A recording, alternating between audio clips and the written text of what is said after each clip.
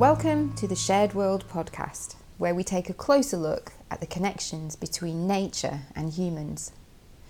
I'm Amy Walker, and today we're focusing in on worms. And if you think that they're only good for fish bait, then hopefully we'll make you think again.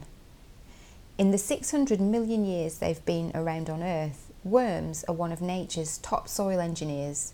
They've survived 5 extinction events, and they're also providing insights on the effects of long-haul spaceflight and shedding light on immune system disorders. Worms might be one of the most neglected and underappreciated of species, but they actually captured the attention of some pretty heavyweight characters in history, including Queen Cleopatra, who called them sacred, Aristotle, who described them as the intestines of the earth, and Charles Darwin, who studied their actions for more than 40 years. He was particularly fascinated by their ability to bury objects beneath the earth, including monoliths at Stonehenge. And writing in his 1881 book, Worms, published just a year before his death, he said that it may be doubted whether there are any other animals which have played so important a part in the history of the world as have these lowly, organised creatures. So exactly how do they benefit the earth? It's well known that by creating burrows and eating soil and organic matter, they help to mix and aerate the soil and break it down into chemicals that plants can then use. But earthworms change the physical structure of the soil, making it more porous, and interact with the microbes that produce most of the soil's carbon dioxide emissions. So they could have a key role to play in combating climate change. Not only that, but it's thought that they help to minimise the effects of pollution in surface waters by improving the soil's filtration rates and decreasing the amount of runoff water. Their castings are a very valuable fertiliser full of microbes and nutrients, and there can be as many as 5 million of them in just 1 acre of soil. My fascination with worms started when I set up a wormery in our back garden to recycle food scraps, and stocked it with composting worms called Dendrobenus from the local fishing tackle shop. My little vermi community is thriving, and it's surprising the amount of leftovers that they can get through in a week. It's also made me more aware of just how much organic matter it takes to create new soil. So if you're interested in setting up your own wormery, it's really easy, and please do check out the Wormery podcast for more information. There are 3 types of worm: litter dwellers, like the composting redworm, or brandlings; topsoil dwellers that live in the top 2 to 3 inches of the soil; and subsoil dwellers that live up to 5 to 6 feet deep in permanent vertical burrows like the common earthworm. Their demands on the ecosystem are pretty minimal, but the way we treat the land can really harm these hard-working helpers, and the main enemies are pesticides and ploughing. A Danish-French research team found that although worms have developed methods to actually detoxify themselves so that they can even live in fungicide-treated soil, they are smaller than worms living in untreated soil, and there are fewer of them because they spend more energy on detoxing and not on growing and reproducing. Meanwhile, some pesticides that contain carbaryl, carbofuran or methamyl advertise that they kill worms outright. Maybe not the most ingenious idea for cultivating healthy soil and plants. Worms don't only live deep under the ground.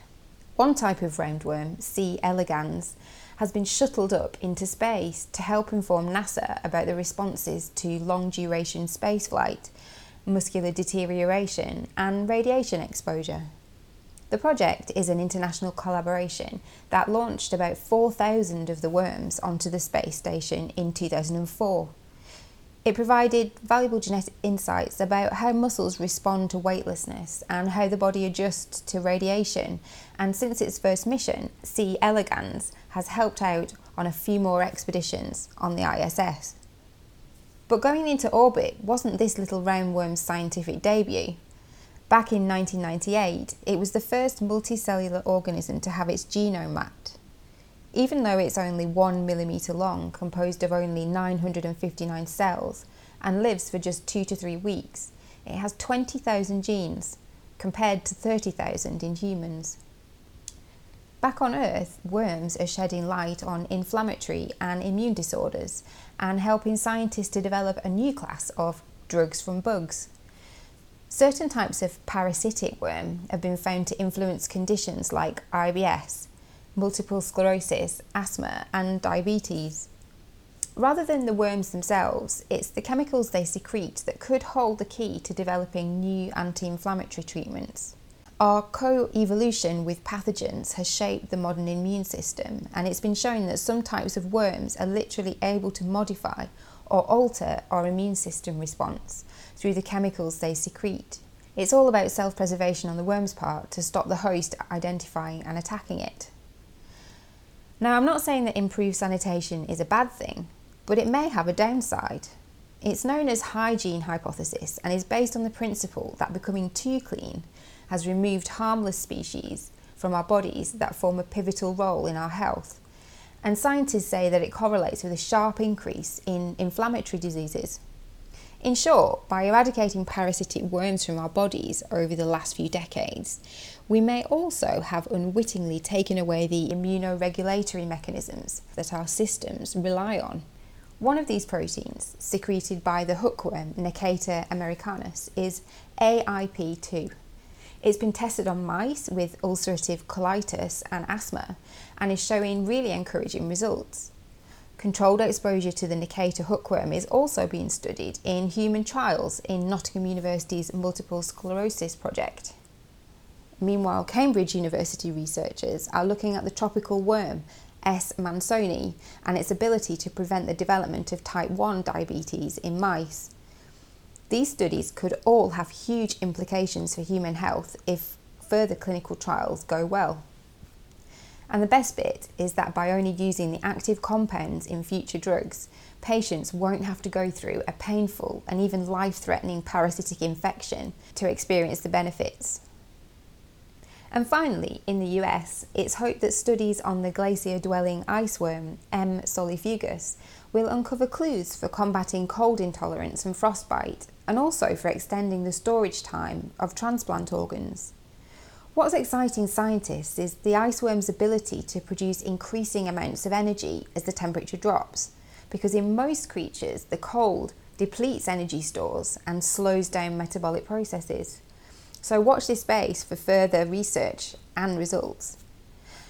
So after just a bit of basic research into the world of worms, it's really clear that they have such an important role in our lives, from the production of crops and plants to even providing insights and cures for modern diseases.